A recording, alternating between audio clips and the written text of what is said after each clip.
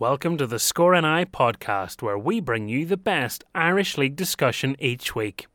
To find out about future shows, make sure to follow us on Facebook and Twitter at the Score NI. Now it's time for this week's programme. This is Carl the Jackal Frampton. Hi, this is David Healy. Hello, this is Stephen Ferris. Hi, I'm Bethany Firth. Hi, this is Joey Barton. I'm Jonas Gutierrez. Hi, this is Harry Kewell. And you're listening to The Score.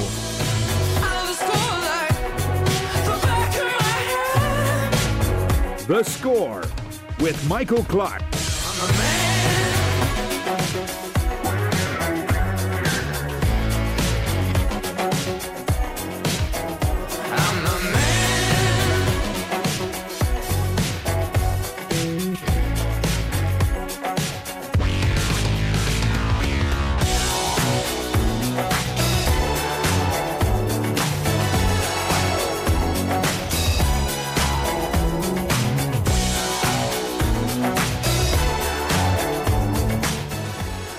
Hello and welcome along to The Score here live on Lisburn's 98 FM and Bangor FM with me, Michael Clark. Me, Colin Hopkins. And our special studio guest today, the new Ards manager, John Bailie. John, welcome to the studio. Thanks for having us. Great to have you here today. Yes, any questions for the new man in the hot seat at Ards? Fire them our way, The Score NI on Facebook and Twitter for you to be able to do that.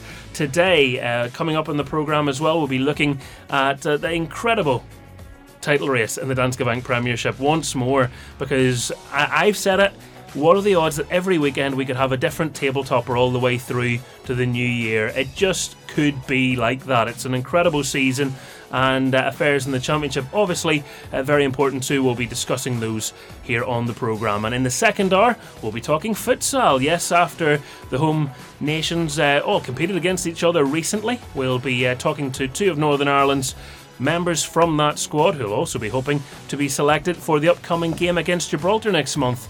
Will they be in contention? Will they keep their managers' good books? Let's find out together right here on The Score.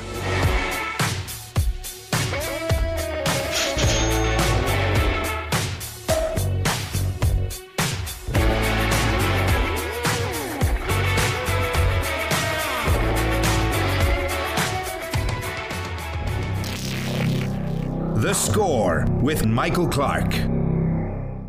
Yes, welcome along once again. It's Friday. Thank goodness. It always sigh of relief. So many people right now, as you're listening, will be thinking, 1 week left to work, 1 week left to work. Are you on the countdown as well? The amount of people who are on a wind down already. It's brilliant. Have you tried to call any sort of service lately for help?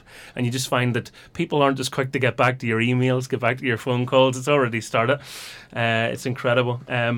Before we go any further in the programme today, I want to express once again my deepest sympathies to the family, friends, teammates, past and present, of Jerry Thompson, who sadly passed away earlier this week. The news has profoundly rocked the football family, and the tributes online have been a testament to how close this family is in the Irish League, and indeed also a reflection of how popular a young man Jerry Thompson was. He'll be laid to rest tomorrow, and our thoughts are with everybody at this very sad time. Now, we get back to what we do. We talk football. John, it's great to have you in here. I'm sure you're excited to be in the hot seat proper. You've been on the coaching staff before. You've been at Ards a long time as a player. Now you're the Supremo. Yeah, very much so. To be honest, everything's happened really, really quickly over the last maybe 7 days. I can't deny the fact that it's a job that I've always had ambitions of having. I've worked extremely hard over the last 7, 8, 9 years at my own coaching ability. So yeah, looking forward to the challenge ahead. And I think for listeners and people of different ages, they might associate you with different parts of your career. Some people will go, here's the man that spearheaded County Down for a great period of time in Super Cup NI, including cup finals and nurturing some of the best young players. Other people will think of your time with Linfield, and other people will look back in your playing career. I mean, you've had some career up until now, I think it's fair to say. Yeah, I think it's important to say some people say, who is he, as well. Not us. You know, yeah, I've been very, very lucky in terms of my own career as such, in terms of coaching, in terms of playing. I've had to depend on people in the past giving me opportunities to play, to coach, to manage. And now I'm very, very grateful to Ards to give me the opportunity to manage at this level. So it's exciting. Was there any trepidation in stepping forward and throwing your name into the hat? Because this wasn't like the white smoke going up or anything. You went through the old interview process like anybody. Yeah, it was a difficult one because there was no formal application or no formal advertisement. So, you send a message to say, look, formally, I would like to be interested, or to make you aware that I'm interested in the job, and then you don't hear anything for a few days. Then you get called for an interview, very, very short notice. And it was funny because last Saturday morning, the interview was on the Wednesday, and on the Saturday morning, do you go to Portadown and watch the game? Do you have to get somebody else lined up? Because, as I say, you'd no inside, you'd know nothing.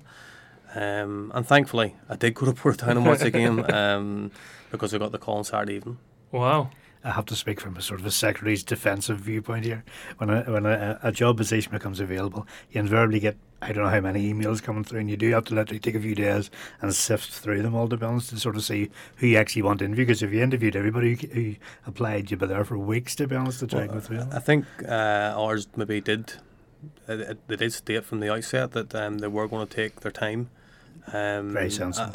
And to be fair, the guys who interviewed me, what they said was they were taking their time over a decision, and they were true to their word. So, it's good to have that trust even at an early stage. Very much so. And you know what the Irish League's like. You probably, John, are hearing all the rumours of who supposedly is up against you and all the rest of it, and you've played it 100 different ways in your head before that call comes through.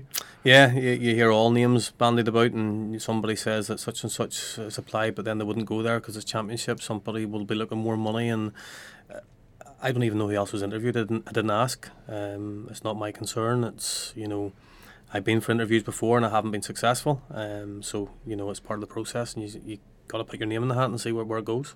Yeah, I think we can all probably relate to that in some way or another. What was the vision you laid out? Because I'm sure that's one of the questions. They probably said, well, you know what we've got, where can you take us? I think it's an identity with the club. I went and watched the game against Knockbreda, and the first thing that struck me was the crowd. The crowd was probably, when I put it to the directors, they did say it was probably the lowest crowd they've had in many, many years.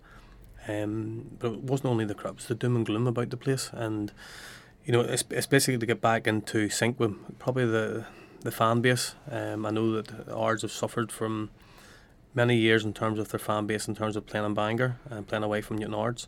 It's to try and get in touch with that fan base again and get a smile back in their faces. I think it was maybe around October. It was lashing. I was shopping with the wife, and I was looking for a game in the afternoon. I was either go and stand at an amateur league game and get soaked, or else go to Bangor and watch Ards play. They were playing Queens, and I went, watched the game, and just sat on my own. And there was a few boys, I don't know who they were obviously Ards supporters, and they spent 70 minutes of the 90 minutes just moaning and groaning about the previous 2-3 weeks about how bad it was. I don't think they watched the game, and I actually thought Ards actually played quite well that day. And but it's to try and get supporters to come back to the games and look forward to the games rather than that doom and gloom that I experienced that day. And that's always a big thing, and it's so important for every club to feel that support, because it can get trotted as a cliche, but the 12th man is real. If you are going through a lack of confidence as a player, the last thing you need is someone reminding you how bad things are. Yeah, and from previously playing at Ards, the fans can be cruel, but that's the same at any club. But I also know that from building a good rapport and from playing there for many years, I had very, very little issues with supporters in my playing days, and I think they do warm to players that give their all for the club, and that's one of the things that I'll be demanding from the players is give your all while you're here, give your all while you're playing football for Ards Football Club, and really that's all you can ask. As things stand, halfway point in the table, I guess you look at it, you're 6th place in a league of 12. There's 21 points to try and catch Portadown. Is that unrealistic to look at promotion this season? I think so, yeah. You have to be blunt about certain things. 21 points is a massive, massive difference. It's 7 games, and we need to win 7 games, and Portadown also need to lose 7 games. So that's a massive turnaround. The one thing I would cling on to is what we achieved at Carrick last year was probably phenomenal. I don't know the statistics around it, but I know that we didn't qualify for the top 6 until about maybe game 31. And to go from maybe where we were in October last year, anything's achievable. But as I say, we need a massive amount of luck both ways. We're dependent on us winning games. We're also dependent on others dropping points. This, for your connection to the club, I mean, there's obviously an emotional link there. It must be a very proud thing to be able to say, having been at the club for so long in different guises, to now be in the position you're in, even with the challenge ahead. Do you get to sort of enjoy that? Here, look at how far I've come, or are you very mindful of how difficult the job will be as well? I think you have to be very grounded about it. Yeah, I'm very proud. Some will argue, is it my local club? I played many years at Bangor as well. Yeah, Ards is my local club. It's the closest town to me. It's something I've always wanted to do. So yeah, you're going to be excited and you're going to be anticipating good times and wanting to make your mark. But in this game, you have to be very, very grounded. What has been said about January transfers, things like that? Because new managers inevitably, staff change. That's par for the course. Players can change too. Yeah, players can change, and the players that are at the club will know the January transfer window's looming. They'll know that for their own benefits and maybe for their own concern. It's a difficult one because it's funny, I spoke this morning to someone and we talked, and you really need to see a game. You need to have players in that environment, and you don't want to be too critical. The players understand that we've possibly underachieved up until now. We've lost the last 2 games. So a lot of people from the outside will probably say, well, John will go in and maybe watch from afar tomorrow to assess players, but I don't think we can afford to do that. We need to go and try and win a football match tomorrow, and I've impressed that in the players this week. So January will be January. It's very much down to the players for me. They have maybe 3 games between now and the window opens. If we win 4-0, 4-0, 4-0, I have very little activity to do. However, if results don't go our way, that may dictate what I need to do in January. So the marker's been set. I'm always interested in that phase because it's a very difficult thing. I would have thought as a manager coming in and going, right, I have a very short period of time to make big decisions on players' careers, because is it, the old form is temporary, class is permanent thing. Is he having 2 or 3 bad games, or is this just a player I don't need? Is it going to be the case that if things don't work out, you're going to happily make several rotations to your squad over the next couple of weeks, or have you got an idea of a general 11 that you want to work with? The squad isn't bad in terms of quality. The squad of players that are at Ards is a good quality, and they've experience, and there's no doubt they can play. I seen that at training last night. When they move the ball and move it sharp, they'll have no problems. So why it hasn't been happening on a Saturday, that's probably up to me to find out. And trying and get that out on a Saturday. January is a funny month for any manager. You make 6 changes and it's the end of the season before they even bet in. So, in a perfect world, you're only really looking to add maybe 1 or 2 in January. But unfortunately, this isn't a perfect world, and I'll have to react. The one thing we do need is we need a few extra bodies. I think we have a squad of 16 players, and 16 players isn't enough to get you through a season. So when you get a job, right, because we talked about club secretaries, and as soon as a manager departs, their phones, their emails start going of here, I'm available should you need it. When you get announced and it's all over every media platform you can imagine, John's the man. Is it all of a sudden a case of some fella that you coached 2 or 3 years ago going, John, congratulations, any chance? Very much so. I wouldn't say it's as blunt as any chance, but you do get a few people coming out of the woodwork that you've coached in the past, and well done, you deserve it, and everything else. You don't need to be a genius to work out why they're you're always going to get that because you've been fortunate enough to maybe work with them players in the past, in a maybe more professional environment. So they have that bond, and they'll always have that bond with you. And the only way that bond will break is if you take them somewhere else and it just doesn't work for them. Yeah. So yeah, there'll be plenty of options, and there's plenty of people in and around football that are proactive in moving themselves. And that's unfortunate because, as I say, it'll happen to me as a manager, and when you don't know what your players are doing, that's problems. You've been very quick appointing an assistant manager this week. You've brought in Sammy McFadden, who I know from his distillery days, and Sammy's a very determined and very gifted coach. Sammy's a good friend of mine. I think that's important. I trust Sammy and what he does. I know he's a good coach. He's a local. I'm going to say he's a local guy. He's from Dundonald, so Dundonald the Ards isn't very far. I know he's very professional as an approach. So he's got the same sort of DNA as myself, and I think that's important. You know, it's important he's in the same wavelength as me, same page. If we're going to move ours to another level, I need my backroom team in the same ilk as myself. So yeah, I'm glad to have Sammy on board, and I look forward to it now. Very much a man to call a spade a spade. Very much so, but like myself, and you know, it's one of them things that I probably grew up, whether it be in work or whether it be football. I think it's important, and it's probably important that the players react the right way. Everything you say off the cuff at times, maybe with a little bit of anger or frustration. There's nothing personal. You know, it's things that maybe come Monday I'll maybe reflect and went maybe I was a bit over the top at times. But if a player plays poorly, they need to understand they play poorly, and we need to get to the bottom of why they're playing poorly and what can we do to help them. No point in telling players you were brilliant when we've lost 4-0. No. So it's important we're honest with players. It's important the players are honest with us.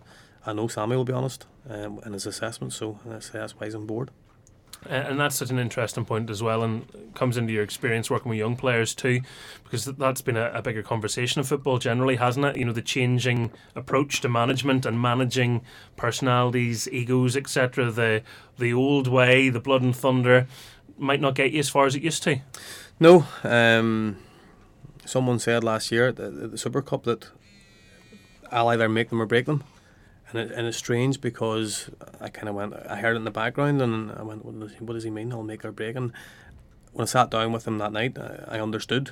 He says, you're so demanding that if the kids respond, you'll make them a better player. But if they're the ones that kind of can't cope with it, they'll drift. And that's something I've had to kind of take on board and maybe adjust my own styles, because you hate for that moment that Jimmy just hasn't responded to you, so he kind of fades away and maybe loses his confidence and loses his will to play football. So yeah, there's certain players you're going to have to get your arm around, and other players maybe need to rock it. So you have to gauge that. Just looking at some of the tweets I'm getting, Johnny Alexander says, do you plan on signing a form again after your majestic performance at left back against the Whites a few seasons ago? I nearly needed the defibrillator that day. It's funny because I was doing a wee bit of training, and around that time I think I was 39, and I'd asked to train, and they said to me, when you go on a form? And I said, look, I'll go on a form, but only in emergencies. If they're thinking there was never going to be an emergency. So 2 weeks later he phones me and goes, you're on the bench. And I says, that's grand, there's 5 subs, there'll be no chance. So I think it was, I can't remember who it was, the left back went down hurt, and he just looked at me and went, John, get warmed up. We were 3-0 up. I was against Distillery. We're 3-0 up, and I can't remember the guy, but I come on within 10 seconds. There was a throw-in right in front of me, and the boy went by me like Linford Christie. And I actually just turned and went, you know what? The first thing came into my head was about 70 minutes to go. I says, I'm never lasting. And see if this ends up 4-3. It's not going to be good news. But no, thankfully I got through it. I think we won the game 4-0. And that's the last competitive game I played at senior football. Now I played a wee bit after that at junior level, but yeah. There's no chance of me signing the form though. That must be far scarier. That must be far scarier than taking on the manager's position in that sense, because you're going, look, they're never going to need me, but it's you know, it's fine, this'll do. And then all of a sudden you're on the pitch and you're going, here's a few of these fellas are quite quick. He was about 19, and I tell you what, he went by me like the wind, and I was like, phew. Yeah. Let nature take its course in that one. Young legs, hard to catch. The other question people are asking, and I alluded to it as well, you know, there obviously will be changes with staff. Other appointments, have they been made in terms of your backroom staff yet, or is that an ongoing process? It's an ongoing process. Obviously, it's not uncommon to know that the goalkeeping coach left, as did the kit man. The physio has stayed on board. The kit man who was kind of deputising has stayed on board. I've added Neil Adair, the coaching staff, and I'm looking to add one more. And once that's done, I will be good to go. Okay, so you can watch this space. I imagine you're going out for a couple of coffees between now and Christmas, are you? No, maybe after Christmas. Maybe after Christmas. Let's talk your playing days then, shall we? Because we've been talking about management style. As a player, did you respond better to that tough manager that sort of gave you the lay of the land, the tough love effect, or did you like an arm around the shoulder? I think I kind of responded to anything. I think I was so eager to play and so keen to play and thoroughly enjoyed my football that it wouldn't really mattered. I broke into the Bangor team when I was 19, and we had a really, really good reserve team at that time. David Chisholm was the manager, and David would probably go down as one of the best managers I've ever played under, and that was even from when I was 19. And he was stern, he was abrupt. I'm into the senior ranks. It was with Nigel Best and Colin McCurdy, and you're not going to get much tougher than that. Yeah. So I had a good grounding from those guys, and even being in the same change rooms with the Roddy Collins of this world and all, it was they stood up where you make or break, and it was simple. If you couldn't deal with it, you wouldn't be there. So you kind of had to grow up with that. I wasn't really one for the mollycoddling and John, you're a good player. That wasn't me. I just went up and played and tried my best every game. So as I say, it was something that probably was probably less in the game then. When I was growing up, to say you didn't have the coaches. The coaches just wanted you to win games, and that was it. Would it be fair to say at that stage it's more a case of breaking into a team than being brought into a team? Yeah. And that's still the case. I speak to the Super Cup guys when they're 17 years of age, and you try and explain to them that the next 4 years is probably the most important 4 years of your career, and a lot of them don't get that. A lot of the parents don't get that, and what you're trying to say to them is that transition from youth football to senior football is massive, and you need to be really, really patient. You need to understand that you're not just going to go in and play. You're not going to go in. You have to go through a process of maybe sitting on the bench, or maybe sitting in the stand, or maybe going training for 6 weeks and not kicking a ball. But that's a process that every single player playing Irish League football has had to go through at some point. Mm-hmm. You may get the lucky one that someone sticks their neck out and says, yeah, you can go and play there, go on and play. But they're very, very few and far between. How much of it's between your ears as a player at that age? How much of it's your mentality, your outlook, your maturity, and how much of it's your ability in terms of whether you're going to get that chance and whether you eventually make it? I think it's about 70% is your mental side of games, your attitude, your will to succeed. All the kids playing Irish League clubs at 16, 17, 18 years of age have all got ability, but it's not always the best ones that make it the Irish League or beyond. It's the ones with the right attitude. It's the ones with the desire to actually go and play and be patient. I was never the best footballer in my year group in school, never. And I know a lot of players at my age group that were better than me, but for whatever reason, 18, 19, they just stopped playing football. And that's what happens every year. So, it is a mental thing, and it's whether parents influence that side of things, possibly, probably, maybe. But yeah, young boys breaking into first team, they need to be very, very patient. And did you always have that laser focus that you wanted to be an Irish League footballer? Was it something when you get a taste of it, you can't stop? I would never say I had the ambition to be an Irish League footballer. I just enjoyed playing football, and I think it was maybe 15 when I went to Bangor, and moving from Portavogie to Bangor was a big thing back then. It was 35 minutes to training and 35 minutes back when I was 15 years of age, and even doing that on a Tuesday, Thursday and Saturday, it was tough going. But then you got to see the big world out there. You got to meet new people, and I could probably just grasp that. I grasped that, and I was fortunate to play in a really, really good reserve team that was successful. And again, you get a wee bit more of it. You win trophies, and you think, yeah, I like this. And then you get to play in the big grounds, and everything kind of rolls on. And then you get to play with the big players, and you start to go, and it kind of evolves itself. It's not something you actually say, I'm going to be an Irish League footballer. It's something that you kind of work, and it just continues to spiral, and you get wee bits all the time, and entices you to just want more. You come back to the days where you played Limavady United away in a Ulster Cup match, and you were maybe playing football at 10 o'clock at night in Limavady. Well, Limavady's 2.5 hours from Portavogie, and then you were getting up at 6:30 the next morning. If someone said to me I had to go to Limavady now and play football, but at that when you're growing up and you're 22, 23, 24, you were buzzing. You couldn't wait to do it next week again. So very, very good. Because I know that's obviously something that's been a talking point this week in terms, Colin, of the Irish Cup draw, and in terms of clubs having to switch venues and stuff, and it's a point of contention that one ground's good enough for one team to play a home game in the Cup in and not good enough for another, and obviously it's something that affects Ards stroke Bangor in terms of that ground. Do you think that's something that's going to change? Should it change? It has to change. It doesn't make any sense at all. I mean, that was one of my "where's your head at" today. We're going to discuss that, but we'll do it now. But it's total madness that one club can play at a ground and the same ground the other club can't because they're a division lower. I've had this dispute ongoing. I mean, I think we've talked about this before in the show as well. I can remember Distillery were drawn at home to PSNI in the Irish Cup, 2 or 3 years ago. Now, with all due respect to PSNI, they have maybe a couple of dozen supporters maximum. We could easily have hosted the game at Distillery. We were told, oh no, you're a Premier Intermediate League side. You have to go and play your game in Newforge on a Wednesday afternoon at 1:30.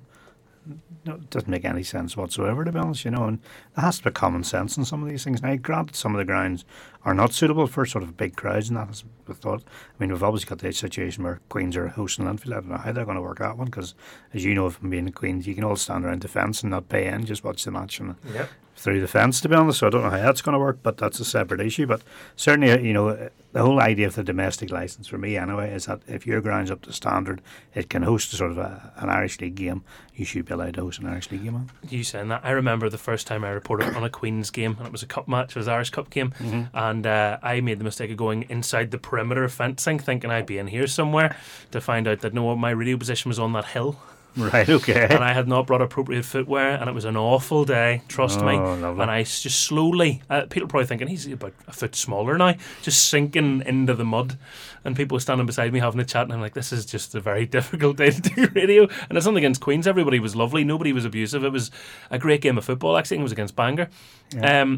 I have to say, in the Queen situation, it's a strange one. As you say, lovely people. It's a lovely facility, don't get me wrong. Yeah, no problems. You're only talking about a stand only holds maybe 80 people, maybe 100 maximum, and you're asking Linfield to maybe bring maybe 1,000, 1,500 supporters. No, I just don't know how it's going to work. I really don't.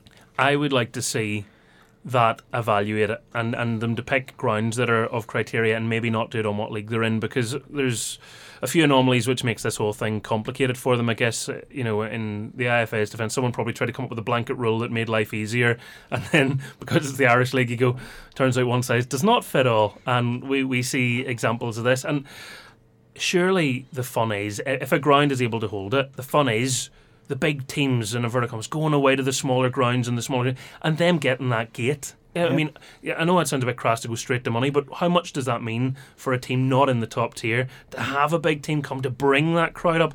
That could be a huge boost for that club, and it's a memorable experience for families making the journey maybe to a Limavady or somewhere like that.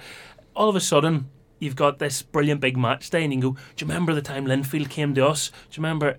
And I feel like you're kind of depriving people of those experiences by being as sort of, oh, well, sure, we'll make sure we prioritise the big teams and the big grounds. It doesn't happen anywhere else. I mean, in England, if you get an FA Cup tie, Manchester United drawn away, Arsenal drawn away, you go and play it away. None of this, let's move it to the Emirates or let's move it to the Etihad or whatever happens to be honest. And that's the magic of the Cup, as we often talk about, and it's just been ruined over here. I think the IFA just need to really sort of think that out. I mean, the other issue I have with them personally, on a personal level, is that this year, obviously sides in the Premier Intermediate League were all then pushed into the sort of the first round of the Irish Cup without any warning whatsoever. Previous years they said, well, you've got all your domestic licences, we'll put you into round 2. This year, without any warning, the draw was made and you were back in round 1, which was very, very frustrating, not only for all the clubs involved, but obviously the likes of Nifl, who weren't even advised that this was going to happen. So it was a whole big kick up with that. So, and done under what grounds? No reason at all. Just January had a committee meeting and said, well, they're going to put them all back in and let's draw it. I would suspect, and I'm not pointing any fingers, I would suspect some of the junior sides said, hold on, why should they get an advantage over us? And my argument is, we have fought and qualified for domestic licences. A lot of you guys haven't, so why shouldn't we have some sort of advantage? But there you go. If anyone from the Irish FA would like to comment on that, we are on air for the next couple of hours. You can send us a message in, the Score and I, on Facebook and Twitter. You have absolutely the right to reply. That's certainly something to look at. I would like to see this changed. I wasn't going to bring it up this early in the programme, but it is something that, let's be honest, it's something that we should look at, shouldn't we? Shouldn't we always be striving to have exciting cup football, fair opportunities for all the teams? And if your ground is capable, now quite clearly, if you have a ground that can't sit 100 people, it isn't really practical to expect a club that has 1,000 fans travelling to come to that game, because there's all sorts of problems that poses. Then there's good cause for a change of venue. But if you're able to facilitate it to a reasonable extent, why shouldn't you get the benefit of that big crowd coming to your ground? Why shouldn't you get a home advantage? Yep. I know teams like sometimes making the journey, and if you've never played at Windsor Park before, that's a big day for a player, or at the Oval or at Solitude or at Seaview, wherever you want to go, wherever you aspire to play at, that's fine. To not have that, I sometimes feel a wee bit sorry for those clubs and players where they don't get to have the experience of hosting it and giving them a chance of progressing. Get the big team further on. Get yourself through a few rounds first. John, what do you think? No comment. Obviously, Ards have come out of it favourably this year, and but to be honest, it doesn't make sense. It doesn't make sense if Bangor's drawn at home. It's not suitable for Bangor to play, but yet it's okay for Ards. It's ludicrous for me. Obviously, we benefit from it in terms of our home tie now. But no, I'm with you in this. I think that if you're good enough to enter the Irish Cup, then your ground must be good enough to play on. So, I know that Colin said about if it's Portavogie playing Linfield, that's up to Portavogie to do whatever they need to do for that day to house that crowd. And that'll cost them money, but they'll reap the reward from the crowd that attends. But they got to look after that the right way and do things the right way. And that's what they look for. That's why teams enter the Irish Cup. They want the big draw. They want to play at home. They don't want to. Yes, they love playing at Windsor Park and everything's a big day out, but they much prefer to play at home in front of a massive crowd with their mates and kick a few people probably. But yeah, that's, as you said, the FA Cup. You have to travel. I know Bangor will feel very aggrieved that they have to, because as I say, it doesn't make no sense. In terms of grounds, John, obviously I know you're a ground share from Bangor. There must sort of be a restriction in terms of the growth of, or the rebirth of Ards not having their own ground.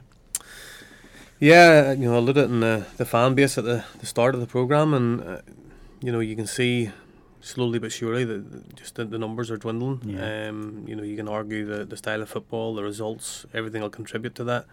And people will say, well, Bangor's only across the carriageway. But I know from playing at Ards that the crowds that we played in front of 15, 20 years ago were massive. And I know they had the luxury that Londonderry Park was across the road, and they'd have probably pulled in an extra 100 people from junior football straight after their game and to watch the second half. So your crowd always swelled the second half. But yeah, without you're a not doubt, saying Ards people don't want to pay in, is that what you're saying? No, but the guys who were playing football had a genuine interest. Yeah. Rather than going home, they'd have walked across the road and then watched the second half of an Irish League game. Yeah. I can remember many's a great game at Castlereagh Park. Yeah, Ards and the Whites over the years. I think it's sad that they don't. Yeah. They don't have their own ground, and it's something probably off the pitch that they have to work extremely hard for. A lot of Ards fans listening, I'm sure, will be having similar memories, flashbacks to Castlereagh Park. Have you a favourite moment from that ground throughout your career? That's probably a hard question, but I'll throw it at you anyway. Probably the one that stands in my head is the one where we play. I think it was Armagh City. The ground was, I don't know whether it had been sold or it was closed for a period of time. And I know that there was I think it was in around the year the foot and mouth, was it foot and mouth or? Oh yeah. There was a breakdown in the league, and I think that helped us win the league that year, because say we were going through a wee rocky patch and the games were postponed for 3 or 4 weeks, and it allowed us to regroup under Trevor Anderson. And I know at that time there was a lot of work done in and around the pitch to get up. But that stage, the railings and all had been down, it become a wee bit haggard, but the pitch, they got the pitch back into playing order, and we played Armagh City, and it was an early kick-off. And it was just so good to be back. You were back playing in your hometown and in front of your home supporters. And I think that was a memory that kind of stuck. And then obviously the last game that was played there, the Glen thumped us 4-0. And it was covered in snow. I still think Adrian McCourt. No idea why he played it, but he played it anyway. And I just remember from that game, I remember playing left back and Trevor Anderson saying to me, John, Tim McCann's playing. He says, just show him inside, he's no left foot. I showed him inside after 5 minutes. He whacked one in the top corner, just looked at him and went, what do you do? Tim could fairly move a football. He could indeed, either foot too. Yeah, as you found out to your detriment. John Bailie, our special guest in the programme. We'll take a wee break from our chat to do this.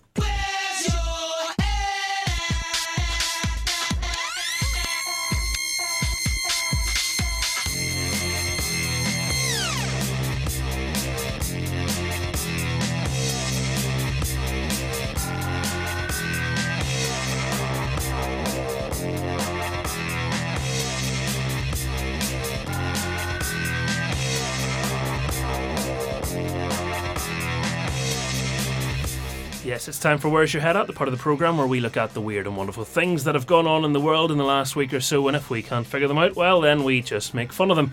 What else would you do? Colin Hopkins, where would you like to start? One item nothing to do with football. This is to do with Major League Baseball in America. They have decided over the last few days that they're going to remove marijuana from the list of banned substances. So I'm just thinking that could be a bit bizarre. Imagine a player, entering the field of play completely high as a kite, and there's marijuana. Can't be found anything wrong with it. And they're allowed to prepare to let that happen. I can't imagine it happening in the Irish League. Do you? No, it's an interesting decision. Probably the complexity around that is because of drug laws being different in different states, and they're probably thinking, well, if in this state this drug is legal, how can we ban the players from using it? It's a wonderful problem to have. I might start watching the sport a bit more. Well, that'd be interesting, These lads are under no pressure whatsoever. It's an interesting one. This isn't sport either, but it made me laugh, and I don't know why anybody knows they have this ability, but there was a great news story. Great. I don't know if it's great actually, but it was in the Mirror, and the headline reads, get ready for this, man whose farts can kill mosquitoes 6 metres away has been hired to create repellent. Okay. Let's break that down, right? Somebody has figured out that when they pass wind, they can kill mosquitoes at long distance. That's... God, you hate to be married to them, first of all.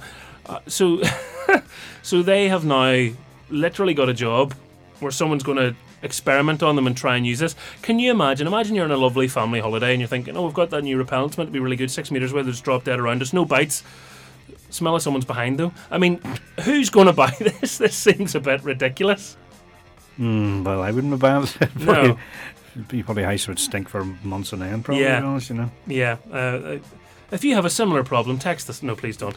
But I just don't understand how the skill comes up. But that was in the news, and I think it's definitely a Where's Your Head At. Yeah, we'll put it in there. Put it into the box. What else goes in there this week? You and I obviously attended a bit of a BBC Sport NI get together earlier this week. Now you be careful. I'm careful of what I have to say here. You be careful. I did notice that there was a little... This isn't in the running order. I did notice there was a little tweet went out that day, which was obviously the day of the Irish Cup draw. Okay. And basically they've tweeted to say... Oldest Crusaders will face Dundela official blah blah in the 5th round of the Irish Cup. Also, Coleraine FC will host Coleraine FC in the only All Premiership tie. So I'm not sure that was tweeted after the night out or before it, or somebody was still recovering. I don't know. These Coleraines guaranteed a place in the next round. I couldn't comment on anything that happened in that night, but all I could say is there was a few stories the day after. Is Man United beating Man City? Where's your head at? Because it comes off the back of the win against Spurs, and this is Solskjaer, who's not meant to be very good, and Man United, who aren't meant to be very good, and yet he's beaten two of the world's best managers back to back. I wish I was that crap. It's interesting, isn't it? He seems to be slipping up all over the side against the smaller sides, but bigger sides, I think their record against the top 6 has been very, very impressive this season. I know we haven't got any points off them yet, but okay, only played them twice, once in the League Cup, but certainly it's a strange record. What about your side, Chelsea? I was personally loving Duncan Ferguson. Everything about him. The emotion. I mean, he didn't really behave like a typical manager, but I really liked that. He just looked like an Everton fan that got the job for the day. Yeah. And I think everybody just wanted to give him a big hug because he was tearing up at the end. Big Dunk was loving it. I have to admit, I'm a bit of a fan of Duncan Ferguson. I like his approach to the game, his real passion. To be honest, you say run down the touchline, it's going just like John's going to do in Ards. Beat Dundela tomorrow, probably. But deny problem. I had a big problem with the result. Is that how Chelsea can go to Everton and lose? I don't know, but that's the inconsistency we're facing at this moment in time. But tell you what, ball boys are getting some amount of hugs this weather, aren't the manager? Remember, ball boys used to collect the balls, and now seems to be every goal give them a high five, a cuddle. You know what's going on now? It's very popular now. Want to win over some fans? Quickly grab a ball boy, and be careful, don't break one. But I just saw him grab him. I thought, well, why not? But I listened to that game on the radio. I was on my way to a match, and I thought, do you know what? You could just hear the excitement in the ground, and Everton have needed a lift. So he might not be there long term, but short term he's doing all right. Short term, so far so good, unbeaten. What else goes in there this week for you? Well, we're obviously coming up to the Christmas break, so to speak, and obviously Christmas crackers are coming on the go. I've seen somebody's done a little tweet featuring actual song titles, which include jokes in them, so I'll give you an example of one. Okay. There's a few here. I feel like we're about to go into like a realm of dad jokes, so brace yourself. Here we go. My girlfriend asked me to stop singing Wonderwall. I said maybe. Right, that's the bar. That's the bar. That's the bar. Okay, Sorry. right, okay. My wife took me to a karaoke bar where they had no disco songs. At first, I was afraid. I was petrified. I imagine you were really enjoying these last night when you were. I was laughing these through. I thought they were very good. These are, but do you ever? I don't know whether it's like the cheap crackers. Do you ever like you pull them open and then the thing just gives you like a fact or something? You go, what? You do want a bad joke in them. It's something that you can share around the table. But why? Maybe I don't know. Why do they give you like combs, like miniature combs? Like That's true. What are you meant to do? Who Well, in my benefits from case, it? it might be all right, but other people's cases maybe not so good, to be honest. You know. But do you want another one of these? Yeah. Okay. Why not? Okay. Yeah. Okay. I remember after one gig, Noel Gallagher invented this. All back to his place for a bowl of soup.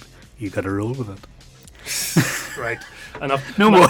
No, enough. That's out of the way. We've hit. What's that? Clang. Rock bottom. There it is. I want to throw in. Last night, I was working down south. It was torrential rain. I mean, it was pouring down. You thought I was going for the other P there. It was pouring down, and I was driving Finglas Road in Dublin, right? And I looked, and in the oncoming traffic, and I swear there were no substances involved in this story, was Santa Claus, a horse and cart, and some sort of like globe thing with a wee family in the back. I thought, what a miserable night to do that. But it is the strangest thing when you're driving late at night and Santa just drives past you. No, I genuinely thought I need to pull over. I've been sleeping. No, excuse me, definitely not. But I thought, what is this? It's a very surreal experience. Maybe he was mapping out his route ahead of Christmas. But there you are. Have you ever been overtaken or passed by Santa on a road? No. Yeah, there you go. 1-0 to me.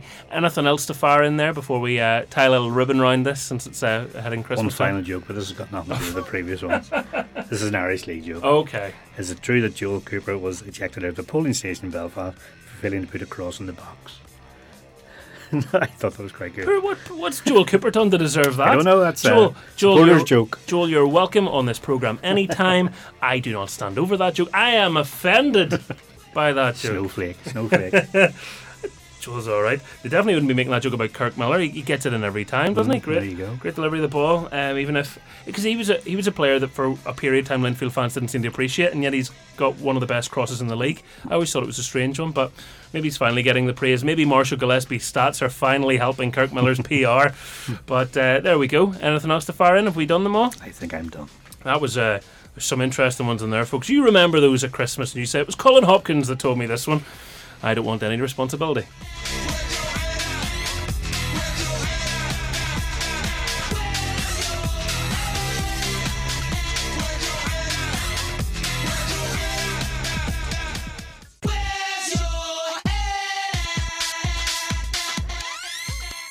There you go. It was Where's Your Head At? John wasn't ready for that at all. John, I noticed you were enjoying those jokes thoroughly. Yeah. They have me in stitches there, Michael. Yeah, we're going in telling all the players in the change rooms tomorrow before the game. Lads, I've got a great joke here for you. It's just the Flux. If Flux could tell a story, these ones really did. I wish this was TV for a wee minute, not radio. Let's get back to football. Thank goodness, says John. Looking through your career, we obviously talked about a couple of moments from Castlereagh Park that stood out for you throughout your career. What are the moments that you go back to and you reflect on as highlights? Because you've shared the pitch with some fantastic players in your team and against you. I think it's the moments like that, as you say, the players you played with, the players you played against, the stages you played on. I think it was maybe 19 years of age, and we're going back to the days where the Irish League clubs played Scottish clubs and English clubs in pre-season, and we played Dundee. And I remember marking this guy, was 6'4", didn't speak English, I didn't know who he was. But 2 weeks later he signed for Celtic for £1 million, Morton Veghurst. Oh wow! And it's only when you reflect and understand You can say you played against them players. He had no idea who I was, and I had no idea who he was at the time. But he started his career well, obviously not at Dundee, but he played for Dundee for a period and played against Bangor and Bangor. So it's occasions like that you look back on, and I remember playing under Nigel Best in the Charity Shield for Bangor. So it must have been, I think it was the year after they lost the Irish Cup final to Linfield. They played Linfield in the Charity Shield at Windsor. And I remember Nigel Best bringing me in the squad, and I went along thinking, I'll be subbed, will maybe get 5 minutes if I'm lucky. I played the full game. And I remember coming in after the game, soaked with sweat, really, really warm. I think I touched the ball 3 times. That was where your Peebles and your Fenlands and Desi Gorman running around the pitch. And I remember thinking that night, going, flip, I'm never going to be able to play in this level of football, because, it was frightening what they done. And Trevor Anderson, who managed them at that time, Trevor bought a house across the road from me, really, really strangely, because I say Portavogie is a long way away from even where Trevor's from. Yeah. And this car kept arriving, and one night I drove up and this window went down, and he said, "All right, kid." I says, "Trevor, why are you here?" His sister moved over from England and had bought the house beside it, and I didn't know. Wow. I didn't put the relation together, and the odd time I would have seen Trevor down around the house, and he had the Linfield tracksuit from 1990, whatever that was, and he always went, that was the team. And he always liked to remind you that was, and the word, to be fair, they were a very, very good side. So yeah, you look back with fond memories, and even the people you meet. You go to Northern Ireland games, and you even go down the street, do some shopping, you bump into somebody you maybe haven't seen for 10, 15 years. And you stop and you have a conversation, and that's through football, and that's through the people you've grown up with and people you played against, maybe they've kicked you, and you talked about a football family earlier on, and that's what it is. You learn to like people, and you might dislike them at a time on a football pitch, but you shake hands, and you become best of friends, and it's very, very, very satisfying when you think back on your career and what you've learnt and developed over that. Yeah, and it's incredible, and it's something that if you haven't been in the Irish League in some form or another, I know it could sound a bit like, oh yeah, sure, that's nice, but it's a very tangible thing, and that if you're lucky enough, it can last the rest of your life. Not just the memories, but the friendships, and as you say, you'd be standing in the street and you might be out doing your shopping. Next thing, you bump into someone and you're back down memory lane. Very much so.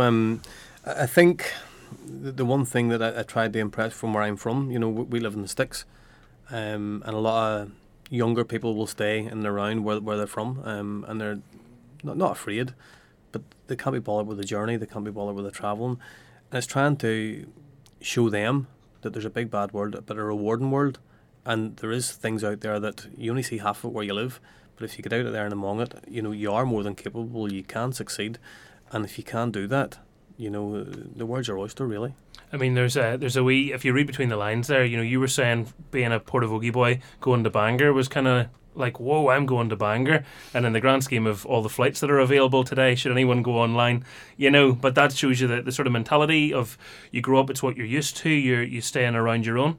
Yeah, even now, for me to go to Belfast from Portavogie, I need to get 2 buses, and that's scary stuff, for some people. Everywhere I travel, it's at least an hour and a half, maybe 2 hours sometimes, and as you say, but you get used to it, and I think the younger you do that, the easier the transition is, and it makes it easier if you are lucky enough to get the opportunities to play Irish League. Well, it becomes second nature to you, and I think the reward you get from that outweighs the difficulties you might encounter. I promised the powers that be I wouldn't do any politics today, but it's a wonderful antidote to the world we're in. If you go outside where you're from and meet more people and make more friends from different places, it gives you a nice perspective on life. It does, yeah. You meet people from different religions, people from different communities, people from different areas of the country, and a lot of people will say to me, how do you know such and such, and how do you know such and such, and it's through football. It's as simple as that. Even go back to your schoolboy days, you remember people, you know the names, you know the faces. Irish League days is the same. People you played with, played against. I've been fortunate enough to play with some really, really good players at Ards, and there was a period where Trevor Anderson was a manager, and he brought the likes of Desi Gorman and Gary Peebles and that to Ards. And yes, it was maybe at the end of their careers, but to share a picture of them guys and to get to see behind the scenes how they conducted themselves and how they prepared for games and everything else, you were learning, and you were so eager and so keen, and you were looking in awe at these players, but you aspired to be them. And I think that's the bit that kind of drove me on anyway as a player. I have to ask you about Super Cup NI, formerly Milk Cup, because I just think it's incredible that any manager can pull a team of players from all over the place together in such a short space of time and turn them into a good outfit that can compete. I mean, how on earth do you manage that? Because it can't be easy. No, you need a big bit of luck, to be honest, and I think anybody will tell you that.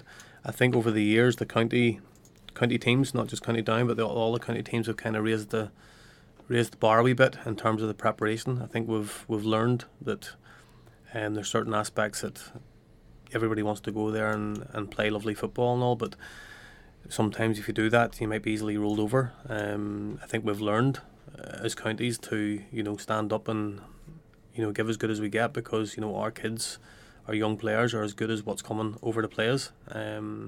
There's also the element of the teams that are coming across might be that wee bit younger than maybe they were 10 years ago. So there's no hiding away from that. But so some of the young teams are up against really, really top class sides, and a lot of people in Northern Ireland don't understand it. Maybe have no connection with the Milk Cup or Super Cup. They don't understand that. But when you try and explain, put it into the Ards scenario, if Ards play Linfield tomorrow, Linfield's going to have a hell of a lot of the ball. That's a Milk Cup scenario for me, because 9 times out of 10 you play opposition and we know they're going to have the ball. So I think we've been able to prepare better for the tournaments. We've a wee bit more knowledge about what we're coming up against. And yeah, I think all the counties have been very, very competitive. That's been such a great thing to see, but it also does speak to the level of talent there is in Northern Ireland. Does it surprise you how much talent's out there? Because obviously you whittle them down to come up with your final squad.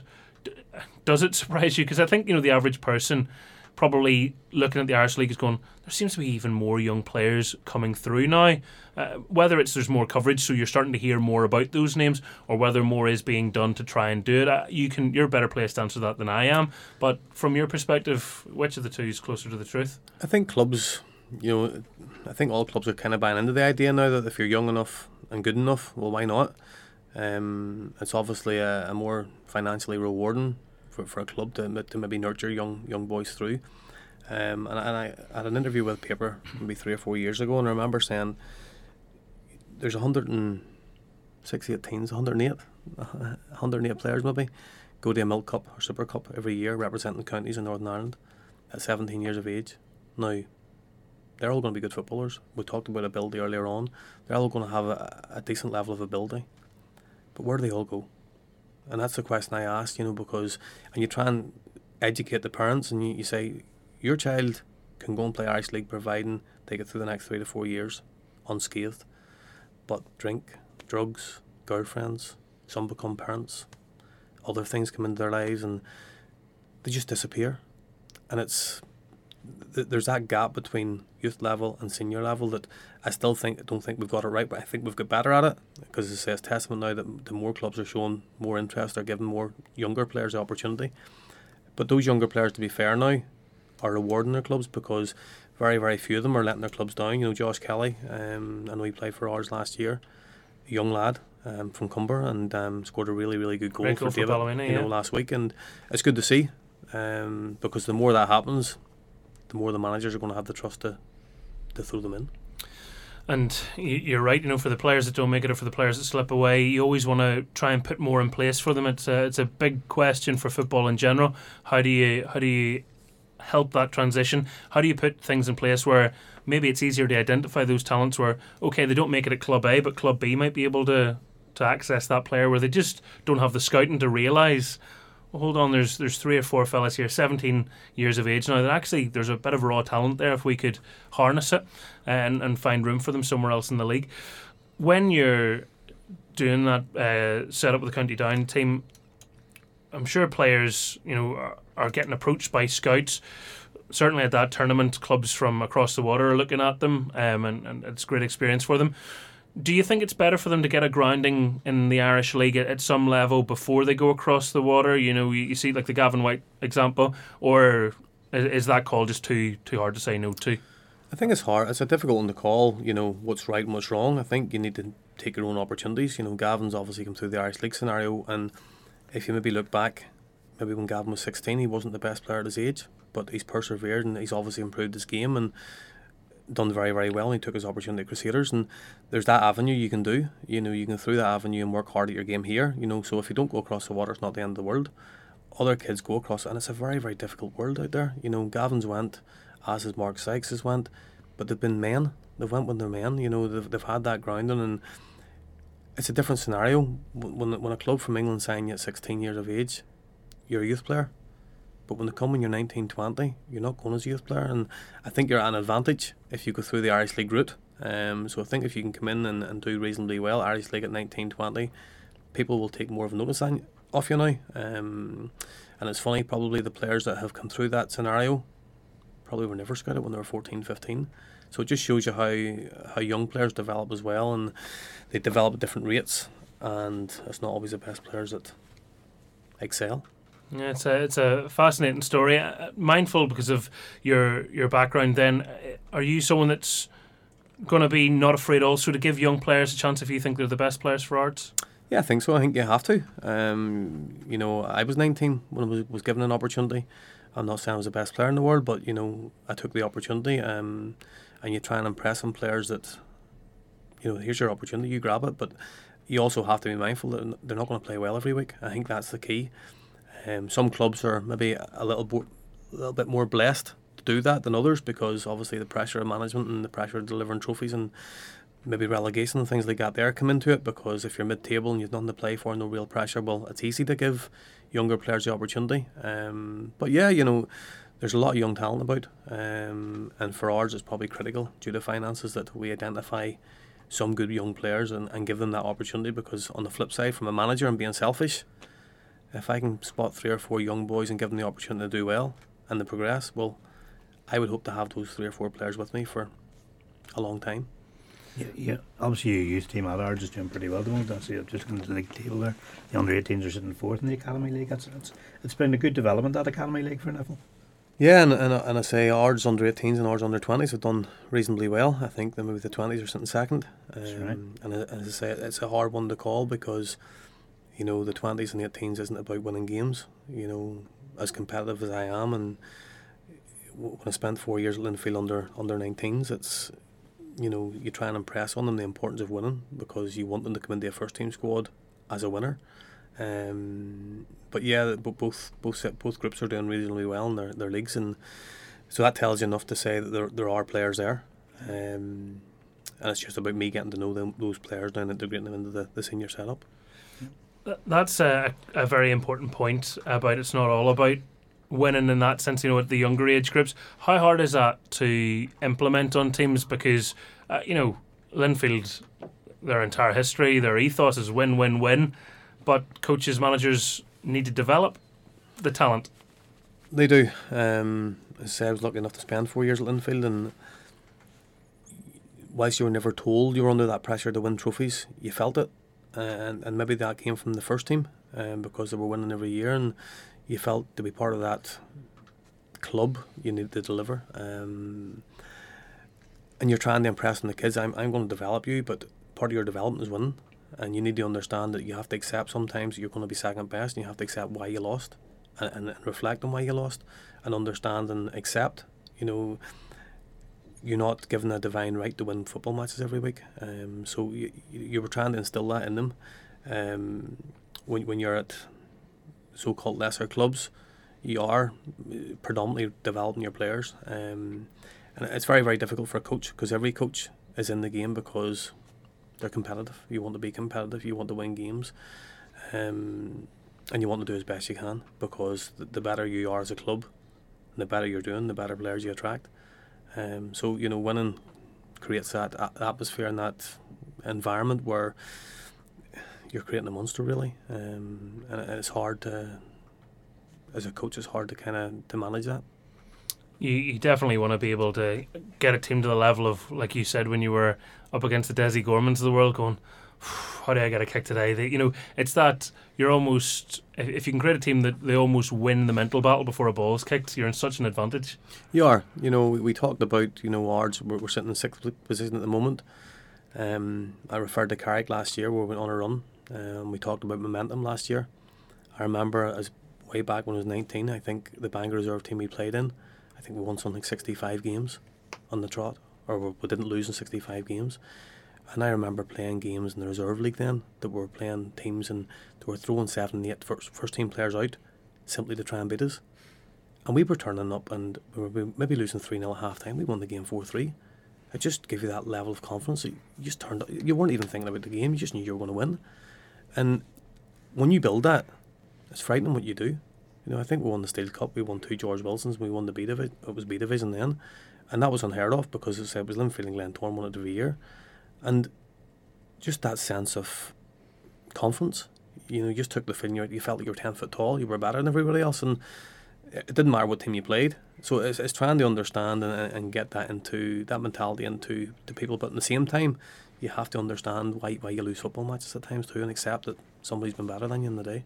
And it's a good time to mention, because the point of Carrick Rangers, Niall Curry, the job he's been doing, obviously it's a very sad week for the club this week, but the job Niall has been doing with Carrick, I mean, it's incredible. I don't think even Niall could believe that it would have gone as well as it has. They've done phenomenally well, but they have, to be fair now, they've built a decent squad. I think they've got pace all around the pitch now, and teams are wary of them. Now, whether that makes it harder for Niall and Carrick in the second half of the season will remain to be seen, but as I say, teams are going to be aware now what Carrick possess because they haven't lost games, they're scoring goals, they're winning games now, and people are starting to maybe set up now and take notice. So I'm not saying teams are not giving them the attention that they need, but they might find now they might get a wee bit more attention. But yeah, Niall will be delighted with the start they've made, and he's probably already kept them out of the relegation area, so they'll be pleased, and they'll look to kick on the new year, no doubt. Niall no doubt be telling me they're still stuck in that relegation battle. Never were till it's over. Just finally, John, it's been brilliant having you here with us today. You've been realistic about this season, the challenges ahead and the short-term goals. If we were to say 2 or 3 years down the line, and fingers crossed, all's going well for you, where do you hope Ards to be? Where do you see things? I think the aim has to be back in the Premier League. I think if I can go in and do a decent job between now and the end of the season and hopefully get an extension to next year, I think there'll be a bit more pressure on me. Again, we call a spade a spade. There will be that wee bit more expectation. Can you deliver and get us into the Premier League? So that has to be the aim. And I would say it's a shorter aim than a longer term aim. Obviously, would like to be back playing in Ards, but as I say, that's outside my control or maybe some of the club's control. So yeah, we need to put the building blocks in place and make sure that we're ready to go back up, and when we go back up, be in a position that Carrick are in, that they add 3 or 4 players and you can compete. Well, just picking up on that, sorry then, you've 6 months now. You're saying it's probably not going to be able to get into the top flight this season. So what's the target they've set you? How are they going to assess you? Because it's not realistic for you to go and win the league from this point. If you do that, I think a few clubs other than Ards will come after you. that remains to be seen. I think there has to be some sort of stability, and as I said that in the interview, there has to be some sort of stability before we can move forward. There's been quite a bit of upheaval on the players and even the management teams and that. So the club's went through a wee transition over the last 5 or 6 weeks, and it's been difficult, I'm sure, because I know what it's like as managers move, and I think Warren left very, very quickly in terms of the approach from Bulgaria and everything else. So I think the board will be patient enough this year. Obviously they'll be looking to see some sort of improvement. They'll probably be wanting to see what sort of impact they make in the window, and what impact they can make on the squad that there is at the present time, and then they'll make a decision probably towards the end of the season to see has that been enough to kind of dangle a carrot. Well, I know before one of the big games recently there, Solskjaer brought Roy Keane into the dressing room to do a rousing talk. If you need to borrow Colin for a few jokes just to lighten the mood, you can have him, John. Honestly, we can arrange that. Full time, get him in. Just where you do go, I know you have to be very careful what you say here. Brian Adams is the chairman. How good is he? I've known Brian a long time. He's a good lad. He's been very, very straight with me. Now I think he's tied up with a lot of business with Niffle, etc. at the minute. Yeah. But yeah, Brian will give me a support, and as I say, when I was at the Ards before with Niall, Brian was nothing but supportive. So I don't see any reason why that would change. Yeah, I have to agree with that.